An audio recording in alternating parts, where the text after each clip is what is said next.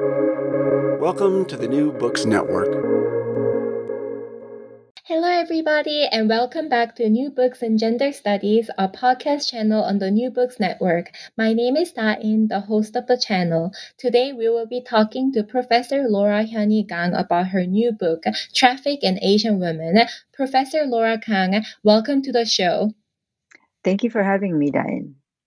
Yeah, thanks so much for being here. Can you tell us a little bit about yourself to start off this podcast? Sure. I guess I'll start at the beginning, which is, I was born in Korea and I came to the US when I was 8.5 and, grew up all over Southern California. And then I did my education, first my undergraduate at UC Berkeley, and I was a double major in ethnic studies and English. And I took a year off, did some community work. And then I went to get my PhD in a program called History of Consciousness at UC Santa Cruz. And then I got this job at UC Irvine in 1995. But then between 95 and 96, I actually went back to Berkeley and did a postdoc in the English department. And then I formally kind of moved down to Southern California in 96. And this has been my, one and only job. And now I've been here 24, 25 years. Wow, yeah, that's like a really long time in any job. But yeah, I have never held a job that long before, so a lot of admiration there. Yeah. And how did you come to write the Traffic in Asian Women? So I guess I didn't say earlier that I had written a book early. My first book was a book called Compositional Subjects in Figuring Asian/American Women. So that book was drawn from my PhD dissertation, and it was really a book about disciplinarity and how to kind of, think critically about whether these kind of new and emergent subjects of knowledge, such as the figure of Asian American women, how they were both kind of absorbed into traditional academic disciplines, but how those disciplines kind of resisted the introduction or absorption of these new emergent subjects. And so I wrote that book, and that was, many people thought that was a book about interdisciplinarity. But I always emphasize that was actually a book about disciplinarity, about how to think critically about disciplinarity. And so, the question that was kind of left at the end of that book was, well, now that you've kind of deconstructed disciplinarity, what's next? And so I really felt that the challenge was then to say, well, then how do you, write what I consider to be an interdisciplinary book, a book that was no longer bound by trying to qualify and be accepted into and recognized as a disciplinarily legitimate or legible project. And so, I actually initially had a very, very ambitious project, which was, one of the things that I was thinking at, because, I have this job in the Department of Gender and Sexuality Studies, formerly Women's Studies at UC Irvine. And that's, I think, another really distinctive thing about my intellectual trajectory is that I have never kind of been in a disciplinary location. I like ethnic studies, history of consciousness, and then now in gender and sexuality studies. My relationship to the university has always been in an interdisciplinary or, in some ways an anti-disciplinary location. And so, but one of the things that I was realizing, being in this position and kind of going to, conferences, going to invited talks was that one of the kind of real epistemological impasses that I saw in a field like gender and sexuality studies or women's studies that thinks of itself and calls itself as interdisciplinary was that back, I guess, in the at the turn of the millennia, like around 2000 2002, that's when compositional subjects first came out, was that I felt that there was this real impasse between the feminists who studied kind of texts or representations and feminists who studied quote unquote real women. And so, I would often go to these talks, and at the end of these talks, and if it was a talk that was given by a feminist scholar that was looking at some form of intextualization or mediation, a feminist scholar in the audience, usually a social scientist, would kind of always ask this question, like, okay, that's a really interesting analysis of a representation, but what about the real women? So I used to call it the real women question. But kind of behind that question, I thought was a kind of moralism that said, if you were a real feminist, you actually studied real women. That the closer that you study real women, you were, and especially not just real women, but that you actually studied the most like dispossessed, marginalized, violated group of women.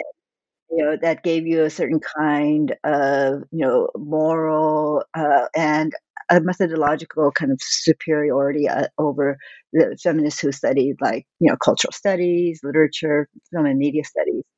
And so I thought, one of the ways and I hadn't actually also seen a study that did this, which was a study that actually both looked at the fields of what I would call kind of studying social movements and studying representations or culture simultaneously. Yeah, so you had to really bridge that divide. And so, and at the same time, I'm always been kind of interested from the very first book in terms of the question of knowledge formation and the institutionalization of knowledge. And so I thought, oh, what a truly interdisciplinary work would have to look at these circuits alongside and against each other. One is kind of the circuit of activism and politics. The other was the circuit of culture and representation, and then the other like transnational circuit that I was always very interested in was knowledge production, or the kind of formalization of knowledge through universities, academic journals, academic publishing, and whatnot. And so as a kind of extension of my first project, I thought, okay, I'm going to look at, and just also because at that time there was, a lot of, I think there was a lot of kind of hope on transnational feminism and this idea that, we were kind of living in this new era of globalization and heightened mobility for different subjects, and that there was also, politics had become transnational, culture had become transnational, and knowledge production has had itself become transnational in ways that I think many people, there were always skeptics, but many people felt that it was a kind of promising moment, an opening up of new voices.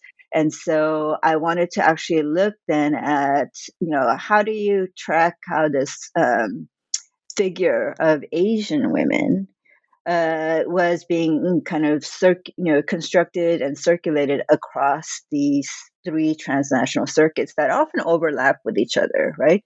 Politics, knowledge, and culture.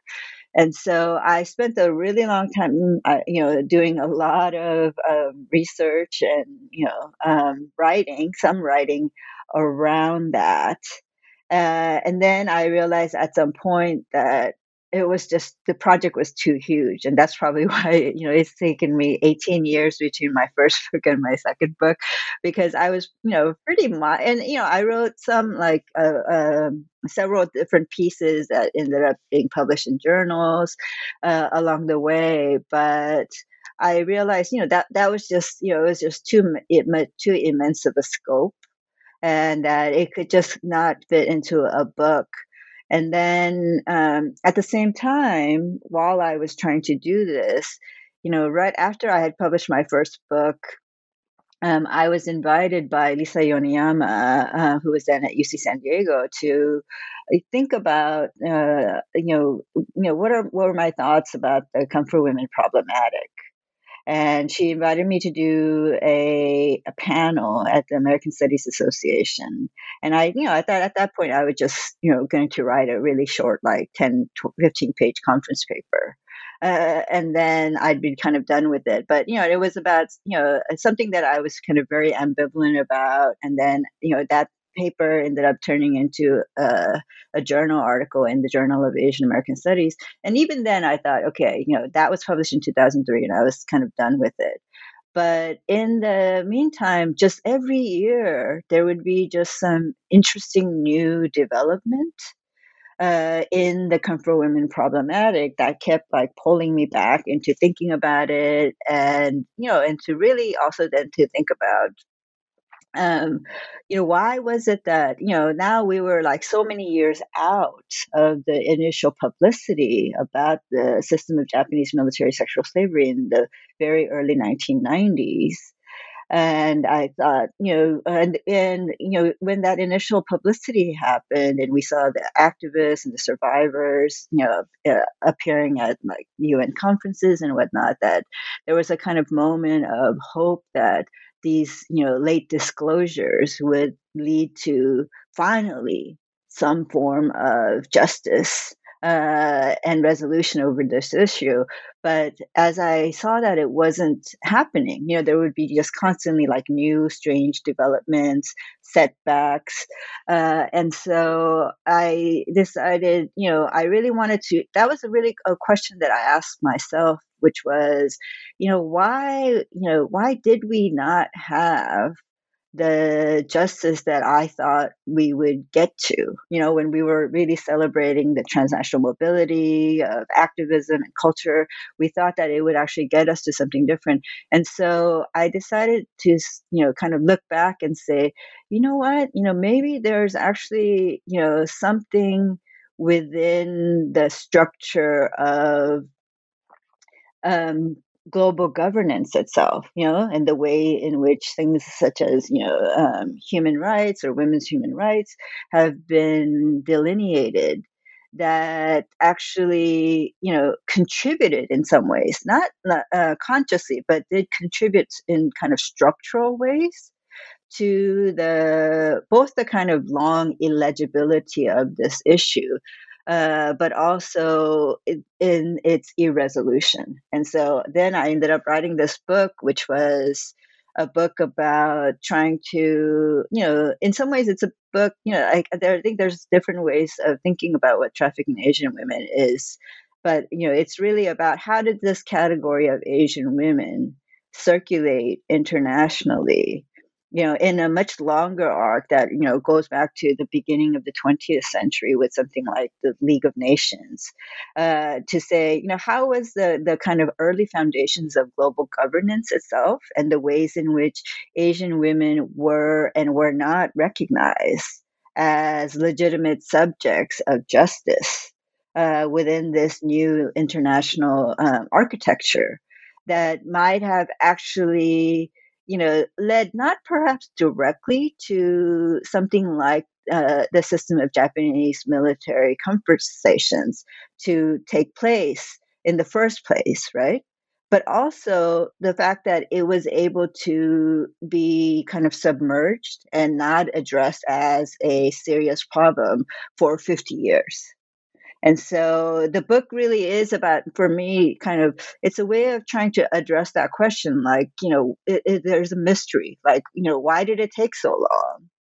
And, maybe it took so long because there was actually a problem with the very architecture of global governance itself. Yeah, yeah. I found that to be really fascinating as well, and I think you show that, yeah, very clearly in your chapter 2 when you're analyzing, and you're showing how basically traffic became an actionable field, and you problematize the professionalization of that as well as the experts who become really invested in the subjects that they study, and when you do that, you have to in a way put them in a box, and that's also why in a way like it's like ironic how illegibility comes from an attempt to legitimize it as like a system of knowledge. So I wonder actually whether we can clarify for the audience what you mean by Asian women as a method, because as you so insightfully pointed out, I think you're in conversation with scholars like Candice Chen, who talks about Asia as method when they talk about this. Problematizes the knowledge and like professionalization as limiting. And I wonder whether you can talk about it for the audience, just to clarify how you approach this in your book.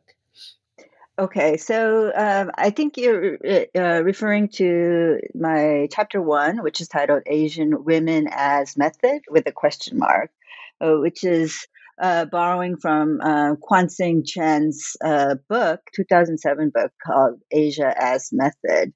And, it's in 2007, I actually also published this essay called Epistemologies in something called a Companion to Gender Studies.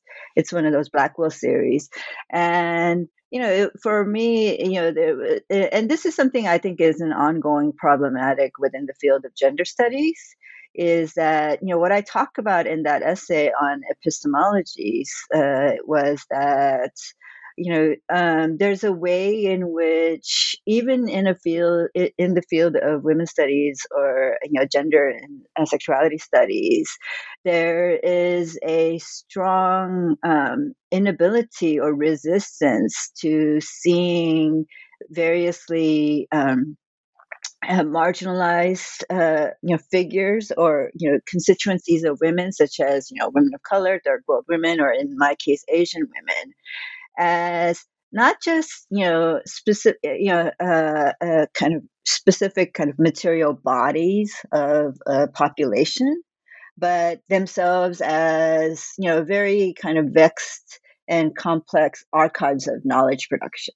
Yeah, and so it's a way in which, and I think that this is one of the things that I'm actually I actually try to really unpack, which was that in some ways, we see this as a broader problematic within kind of feminist theory, where Asian women, women of color, only stand as examples of a broader kind of theoretical concept, but are themselves not recognized as kind of theoretical figures or theoretical tools.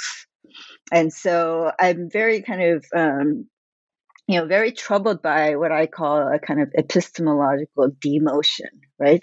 And so only certain people can do theory, and everybody else is just an example of theory. And so, and when I was reading, Kwansing Chen's very,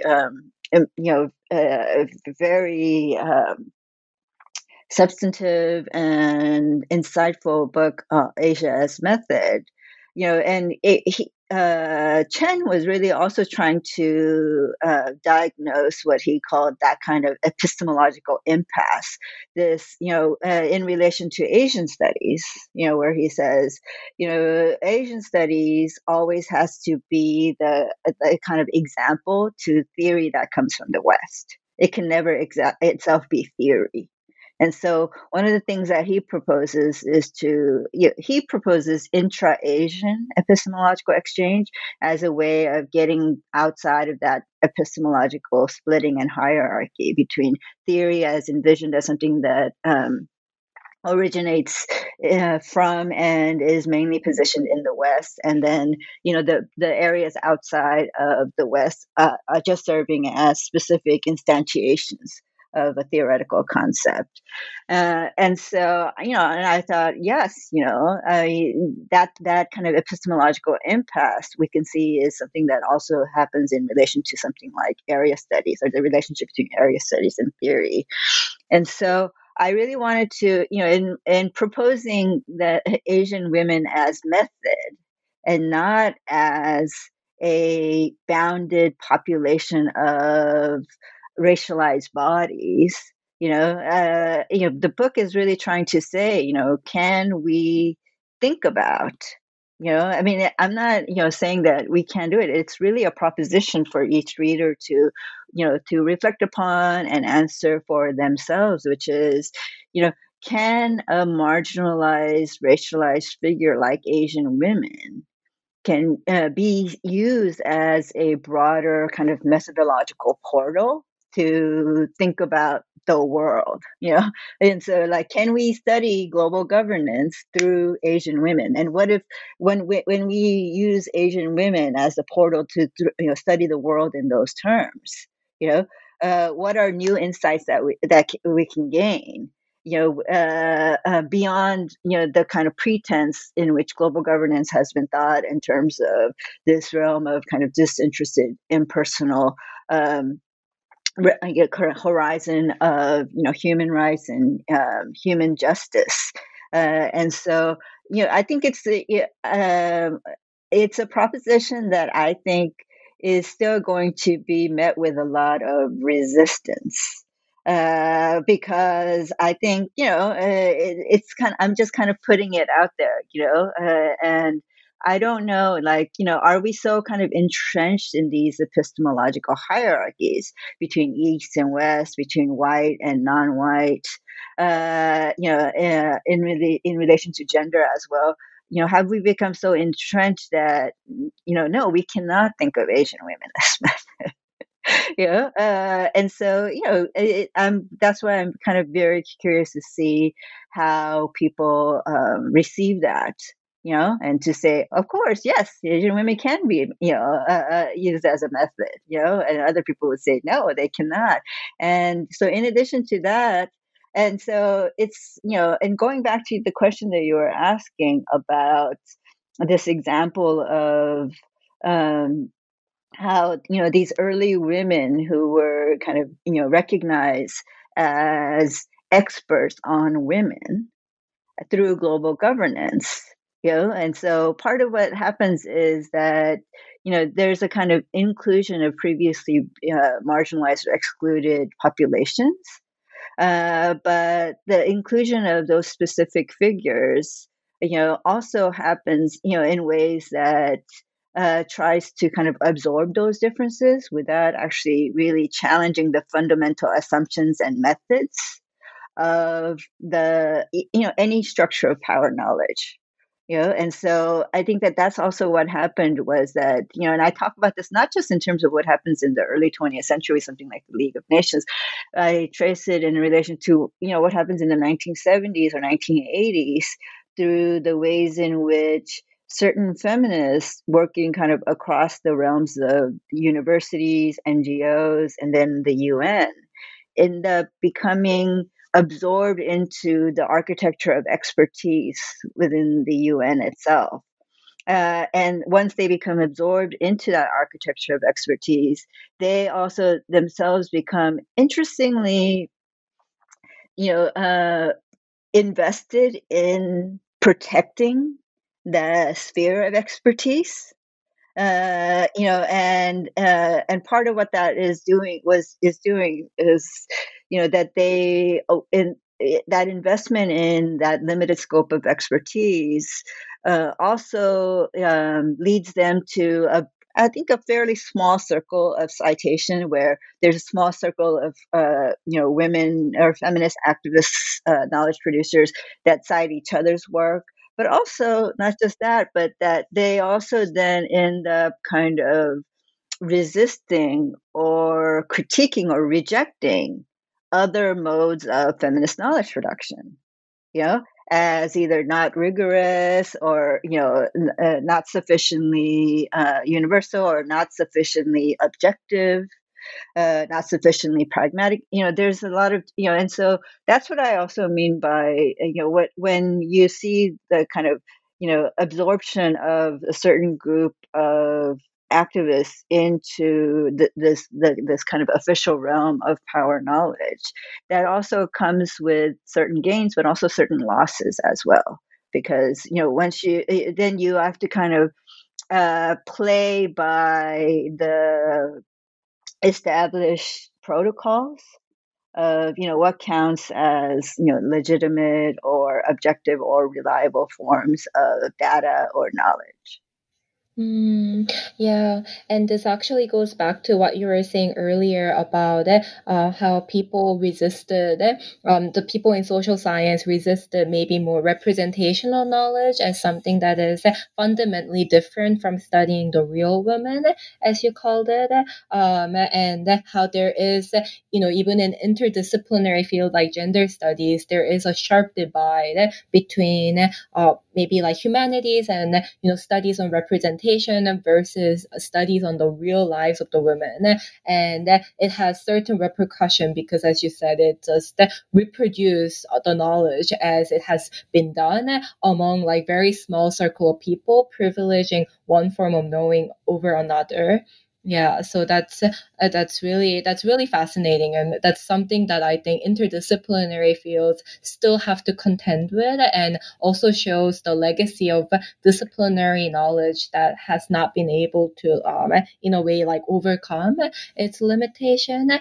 And I also during what you were saying earlier, I was also thinking about your chapter on just compensation, and especially what you were saying about how like representing these women always as like violated, that the women have to protect these women, so representing them in certain way and kind of presenting them as like a bounded unit of knowledge that is always connected to this idea of like violation. You talk about how only representing them as such actually hide labor exploitation and economic dispossession, and in just compensation you connect the Asianization of economic miracle, and how showing basically revealing the exploitation of women's labor and political economy should be part of feminist epistemology that shows more nuances in the narrative, which I found to be really fascinating. So I wonder whether you can tell us a little bit more about that and how you came to arrive at this conclusion. Okay. Oh, you asking me this question made me realize that maybe it would have actually been helpful for me to just broadly sketch out the outline of the book itself so that people know, like where, where the chapter on just compensation. So the way in which the book is structured, it has 7 chapters. It has an introduction, and then a chapter that I already discussed called Asian Women as Method, which really lays out this question about how are ways in which Asian women have become legible and also illegible, and how can we kind of think about the ways in which both they have been also made illegible, but also that there's been these, really unexpected transfigurations, and different investments in both, sympathy for this figure of the violated Asian women, but also in terms of one's expertise in relation to this figure. That's like who claims sympathy, who claims expertise. That's also switched in these really surprising ways that I talk about in that chapter. And so after I do this kind of question, have a chapter, posing this question about, just can we actually, do what I asked earlier, like, can we actually radically shift the way that we can think about Asian women? And then, so what I do from there is, and then there's two parts of the main body of the book. The first part is by saying, kind of carrying through this idea of Asian women as method is, I said, okay, I'm going to kind of use this figure of Asian women by looking at three categories, three generic categories of female injury that have been taken up in and through global governance. One is traffic in women. The second is the category of sexual slavery. And the third is a more recent category of violence against women. So, I do three categories of generic female injury.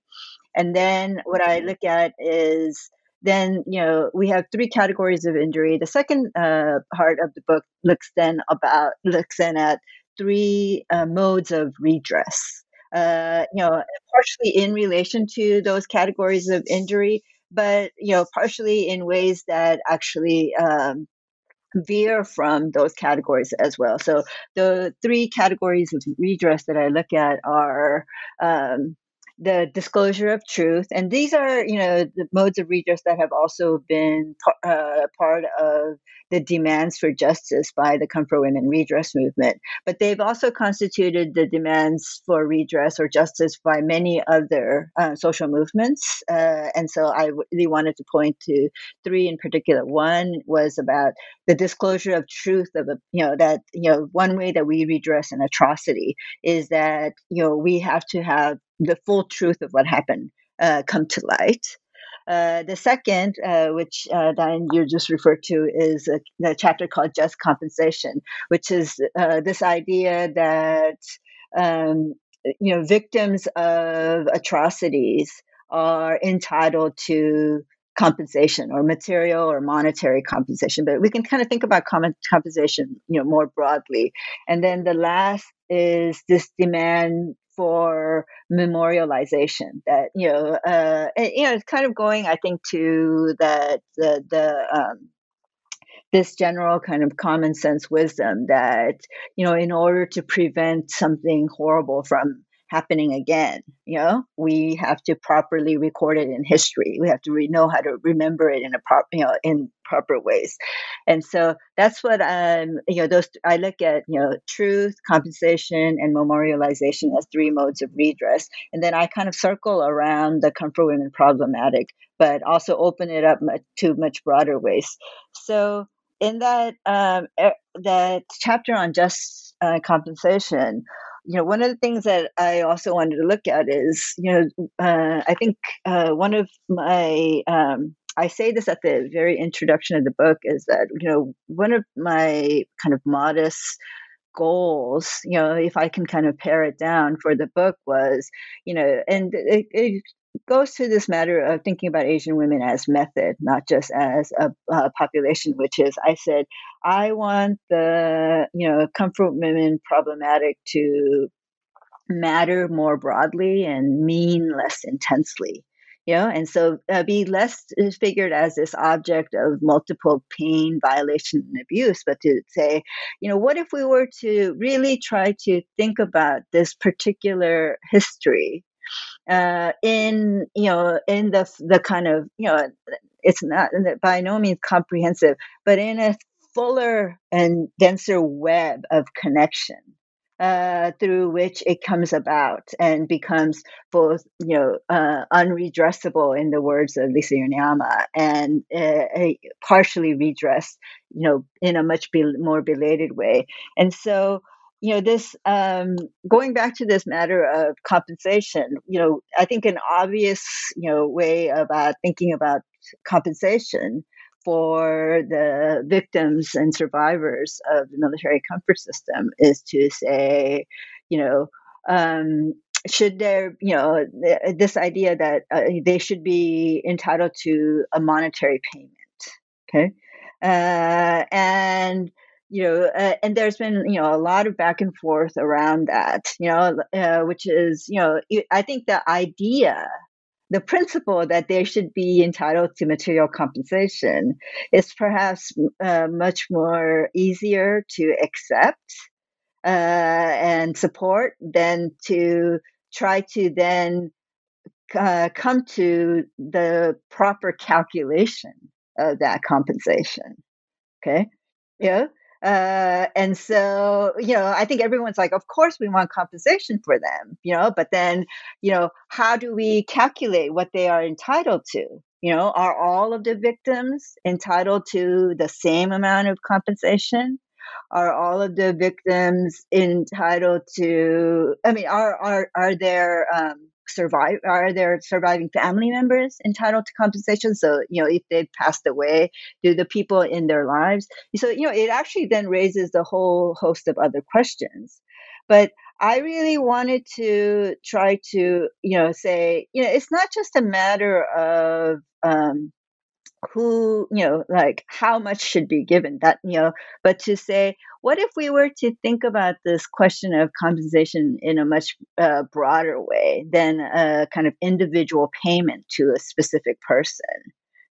But to say, there's something I really wanted to talk about, the fact that the whole kind of post-war political economy of the Asia Pacific and the relationship of the US to Japan and then later to Korea and to Taiwan in the whole development of the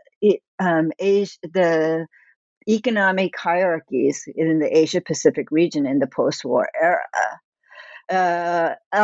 We need to actually think about that in order to understand how, in order to understand how this system was not redressed, but also in order to understand why this matter of compensation becomes so difficult and tricky to calculate at this late moment.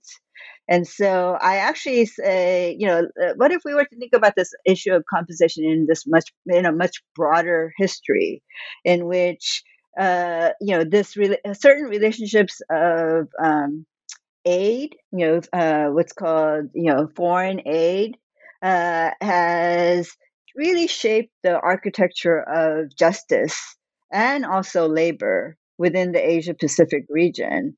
And to say, can we try to think about this issue of, compensation for the, women in relation to how this history has shaped this incredibly uneven terrain of female labor exploitation in the Asia Pacific region. But that becomes really complicated because that's, I think, in that sense, I would say some people would argue, that you're taking the focus away from the victims and survivors, by, painting this broad scope. And that in itself is doing a kind of injustice to them. But I do want to, one of the reasons why I needed to paint that broader picture of the development, the kind of uneven development of capitalism, specifically as it was led and shaped by U.S. Cold War hegemony in Asia, was, precisely to, ask this question about, what does it mean to think of, because the other thing about composition is like, what should these women be compensated for? Should they be? And I think I was, especially troubled by a certain tendency to think, to calculate the greatest loss that they bore was the loss of their sexual purity and chastity, which ended up, I felt like, inadvertently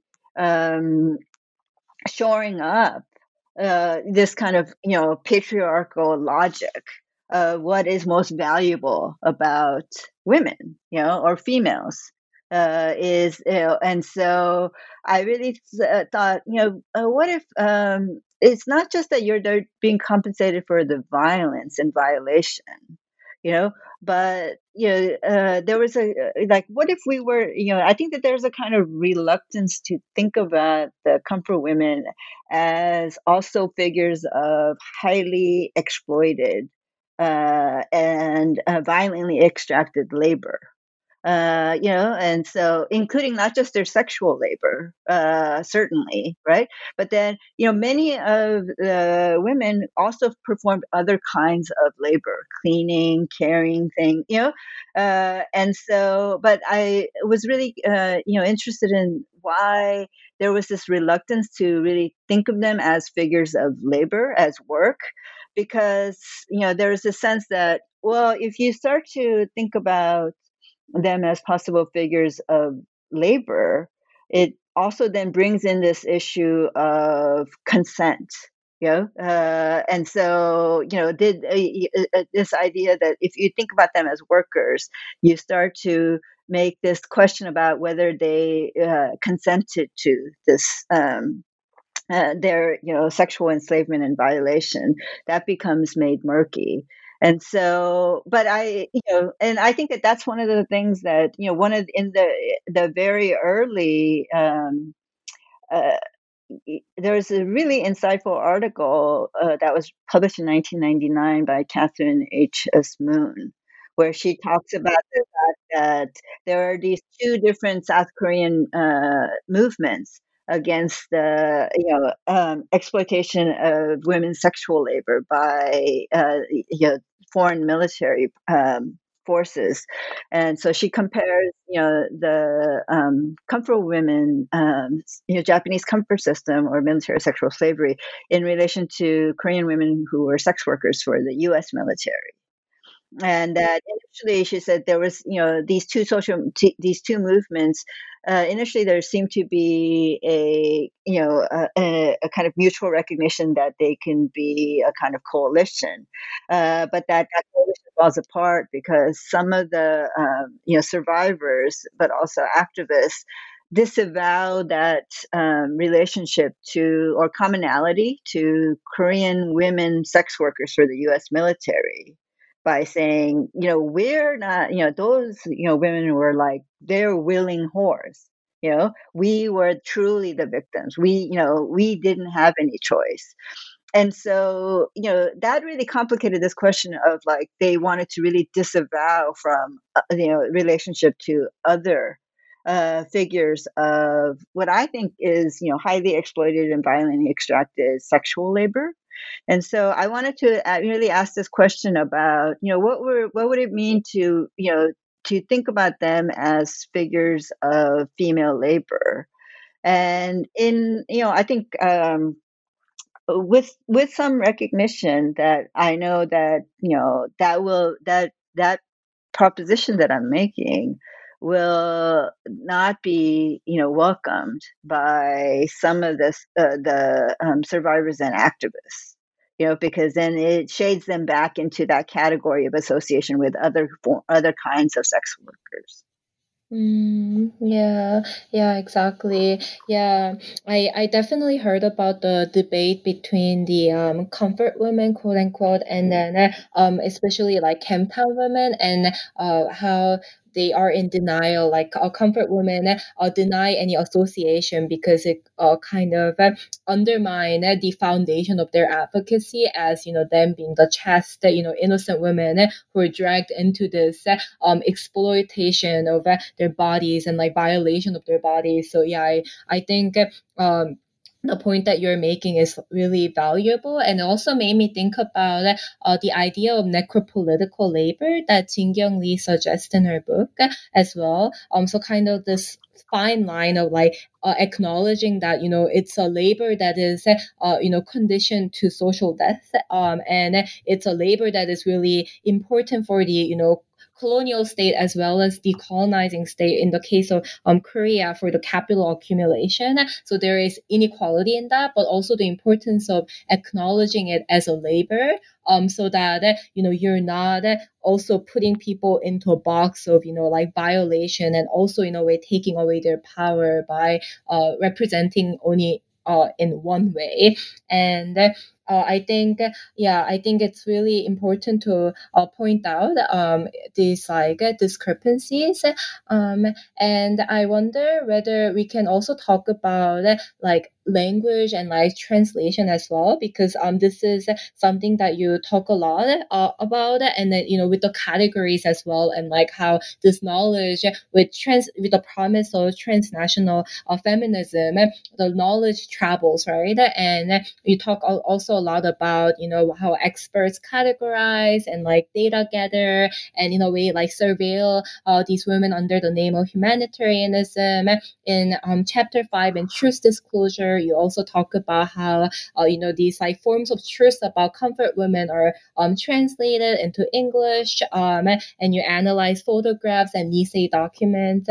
So I wonder whether we can talk about this issue of translatability, and how the how to negotiate, like as a scholar, how like advocacy groups that may like represent one thing, but then this might get distorted, and in a way it's not necessarily a question of like what really happened, but rather about representational politics, which I think is also like a recurring theme throughout your book as well, this like relations between the truth making and politics that is underlying it. Okay. Maybe this is also a good time to, yeah, because I think in that chapter on Asian women as method, I do end with this, a question about, there are all these different English translations, or terms that circulate in English. And here I think I also want to be very, very clear that my book is not it's far from a kind of comprehensive history of the Comfort Women redress movement. I'm really actually interested in how it circulates. I'm not really even, talking about how it's unfolded in Korea or in Taiwan or in the Philippines, which have their own really dense and complex histories that, have been written and have partially been translated. But I'm really looking at how are the things, what are the things that have been circulated, translated, and circulated in kind of Anglophone, both the documents of global governance, but in U.S. academic scholarship, U.S. based academic scholarship, and so. That's also why, in some ways, the Comfort Women, becomes for me a really interesting case to think with, because it's a case from the very beginning has been, grappling, that has actually posed this problem of what I call it's a problem of nomination. What do you call what happened? Especially because it becomes immediately a problem of translation. And so initially, there was, this kind of literal translation from the Japanese term to the English, comfort women, ianfu, into to comfort women. But almost immediately, and then everybody, used to kind of place it in scare quotes or brackets to say, this is a euphemism, that was used. And many people pointed out that it was actually a euphemism that was used. The problem with the comfort women is that it wasn't just a euphemism, but as many euphemisms are when specifically when they're used to describe a certain kind of disempowered or exploited group, the euphemism exists precisely to cover over the fact of their violation and disempowerment, right? And, you call that group something else than what's really happening, so that you can cover over and distract from what's really happening. And comfort women, I think, is precisely a term that operates in that way, right? Because it's a term that it's not it doesn't like name the women's own ontology. It what it names is their particular function, and the primary kind of objects or beneficiary of that named function is, right? So that they're not, and so that's why everyone said, it's the cruelest term, because you're giving the name comfort, yeah, to this horrible case of violation and atrocity, because the naming itself says no, it's not about what happens to that subject, it's about what that subject is providing to somebody else, which is comfort, right, to the soldiers. And so that's why. And so initially, then there was immediately a many arguments and articles written to try to say, let's not use this term comfort women. Yeah. And the activists themselves, in an early, conference, decide that they're going to move forward with the English term of Japanese military sexual slavery. And even to this day, there's ongoing debate about whether, is sexual slavery itself a more accurate or efficacious term than comfort women. And so that's why I actually, and then ended up writing this, ended up doing the research and writing that chapter titled Sexual Slavery, to say, even though that activists wager to change, because initially, when you look at the first ways in which the category, I look at the fact that, like, if you look at the first mentions of them in the UN documents, they're referred to as like women drafted for sexual service, prostitutes, a whole range of terms is used, but then this idea that this wager that sexual slavery would lead to kind of greater justice itself didn't entirely pan out. And one of the things I actually do in my chapter on sexual slavery is to say, actually, there's a really actually complicated genealogy of that term, that is actually very problematic, and it was in some ways the ways in which it came into circulation in the 80s by feminists was done in such a way that actually, I argue, was based upon a kind of false understanding and a false analogy to racial slavery. This false analogizing of gender to race that also discounted. So the wager was, let's name it sexual slavery, because that sounds much worse, than prostitution, and that people will be much more willing to act against something called sexual slavery, because look, slavery was abolished. And so if we want to abolish prostitution, let's call it sexual slavery. And, but then, one of the things that I argue is that it was based on a kind of misrecognition that, slavery itself or the kind of anti-slavery moves or conventions or agreements within global governance themselves were either on the one hand very effective in ending de facto slavery, but also did so with a full realization of the horrors of racial slavery as well, and so I said that was kind of based on a kind of misrecognition of what I call an unequivocal, not unequivocal, a very equivocal and partial history of slavery as well. So, so that basic move of, calling it Japanese military sexual slavery also didn't change the question. And so that's why ultimately I said, I like to use the term instead of referring. I want to kind of choose to elect the term "comfort women problematic," and so that when we say, we're not referring to real women.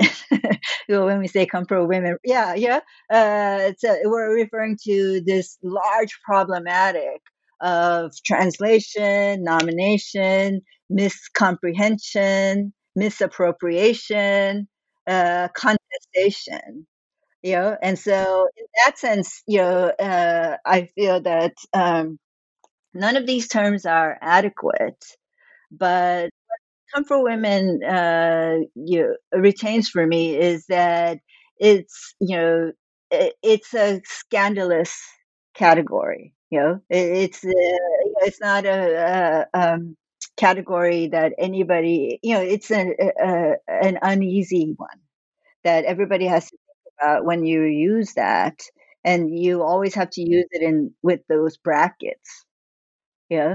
That you're always kind of reminded of, like, there's a blank there, and, how you decide to fill in that blank, is, something that, each person can do, can and must do with the full realization of the baggage of any one term that you choose to, replace comfort women with. That no term is pure and accurate when you're referring to this very and tense, very complicated and vexed constellation of of capital, of racism, of imperialism. So much is happening within that. Yeah, yeah, exactly. Yeah, and as you like really beautifully put it, in a way, it's like such a meta term now that's so riddled with history that in a way it's a term that shows by itself how the terminology is always contentious, and there are these interlocking systems that shape how we understand like the understanding, the knowledge formation, as you said. Yeah. So we have taken up a lot of your time, so I should proceed to the final question. But then before that, there was a question that I wanted to ask you about, because your book is very unconventional and it's interdisciplinary and you take a lot of risk. So I did want to ask you about, do you have any advices for those who are writing dissertation or books who do want to challenge these boundaries but are afraid of how they might be received? Do you have any advices for those who want to kind of challenge these interdisciplinary boundaries as you have done?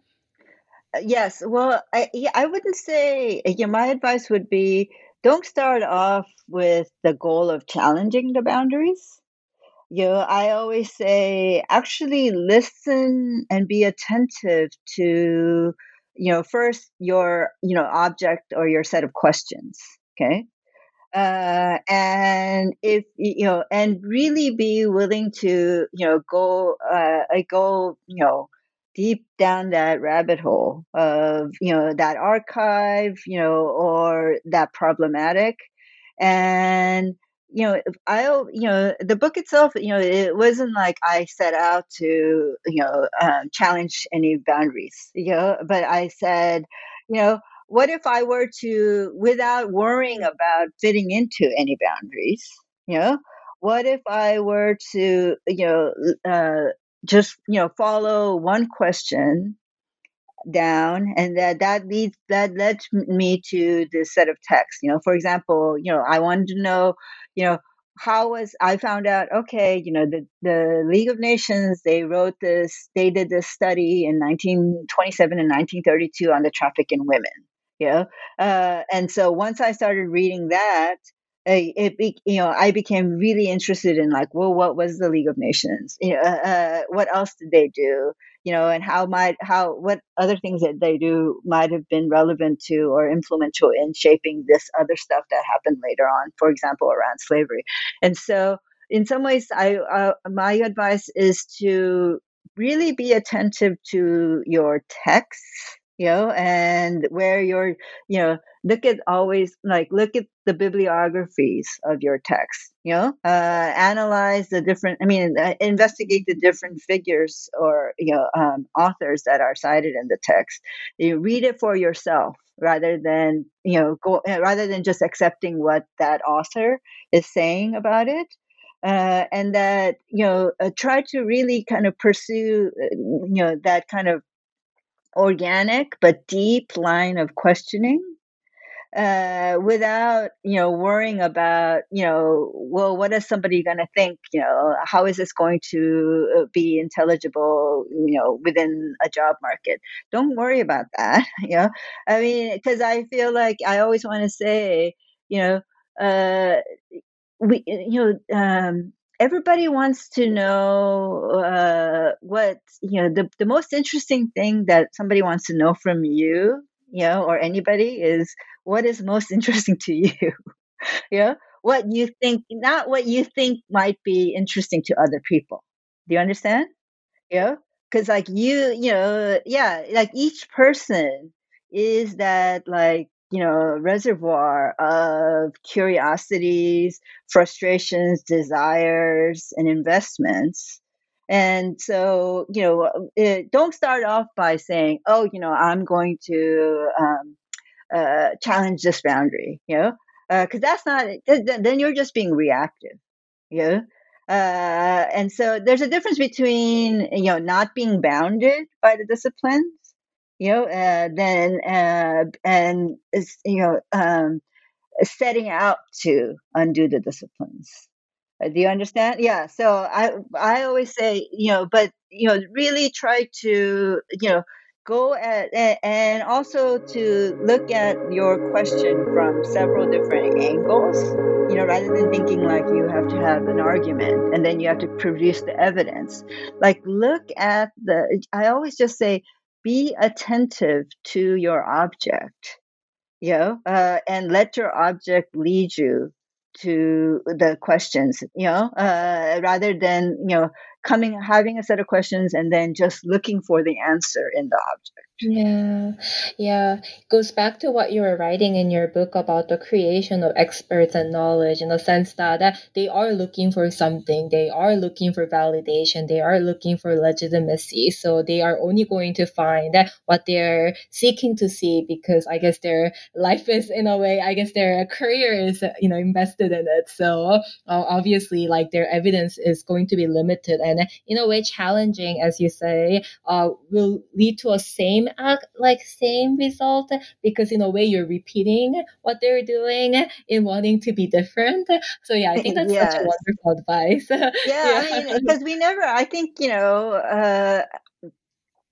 I think just academic scholarship would be much more interesting if, like, we could have like a second set of footnotes, yeah, which are actually, because it shouldn't just be what we discovered with certainty, yeah, but if we could have a whole, we understand that, an article or a book has to have a certain, just by what material form it is, right? There is a kind of linearity, right? Because there's like one page leads to the next page, and there is a certain kind of line that has to be followed. But, I think what's always interesting is, there's, I'm sure every researcher has done this, is that every article or book, is not just, the kind of final result of this smooth over set of arguments that lead to and support, one main premise, right? But what's also not there in the published form are all those, like, really interesting and thorny questions that that never got resolved. And for me, like, it would be so much more interesting if we can also, each person can also, like, write that up, like, what were the questions that I had to become, in some ways, like, abandoned or put aside because you had to finish this essay, right? But that are still there, and so, I mean, unfortunately, we haven't come up with a form of scholarship, and maybe we can, which is like, we think about footnotes as like the evidentiary stuff, right? Or explanatory. But if we can have, a separate set of notes, we'll have to give them some other name, right? Which is about like all the different tangents that the particular argument or essay or book, the different tangents that you could have gone on to, that it might be interesting. Like that might be something other people could pick up on, right?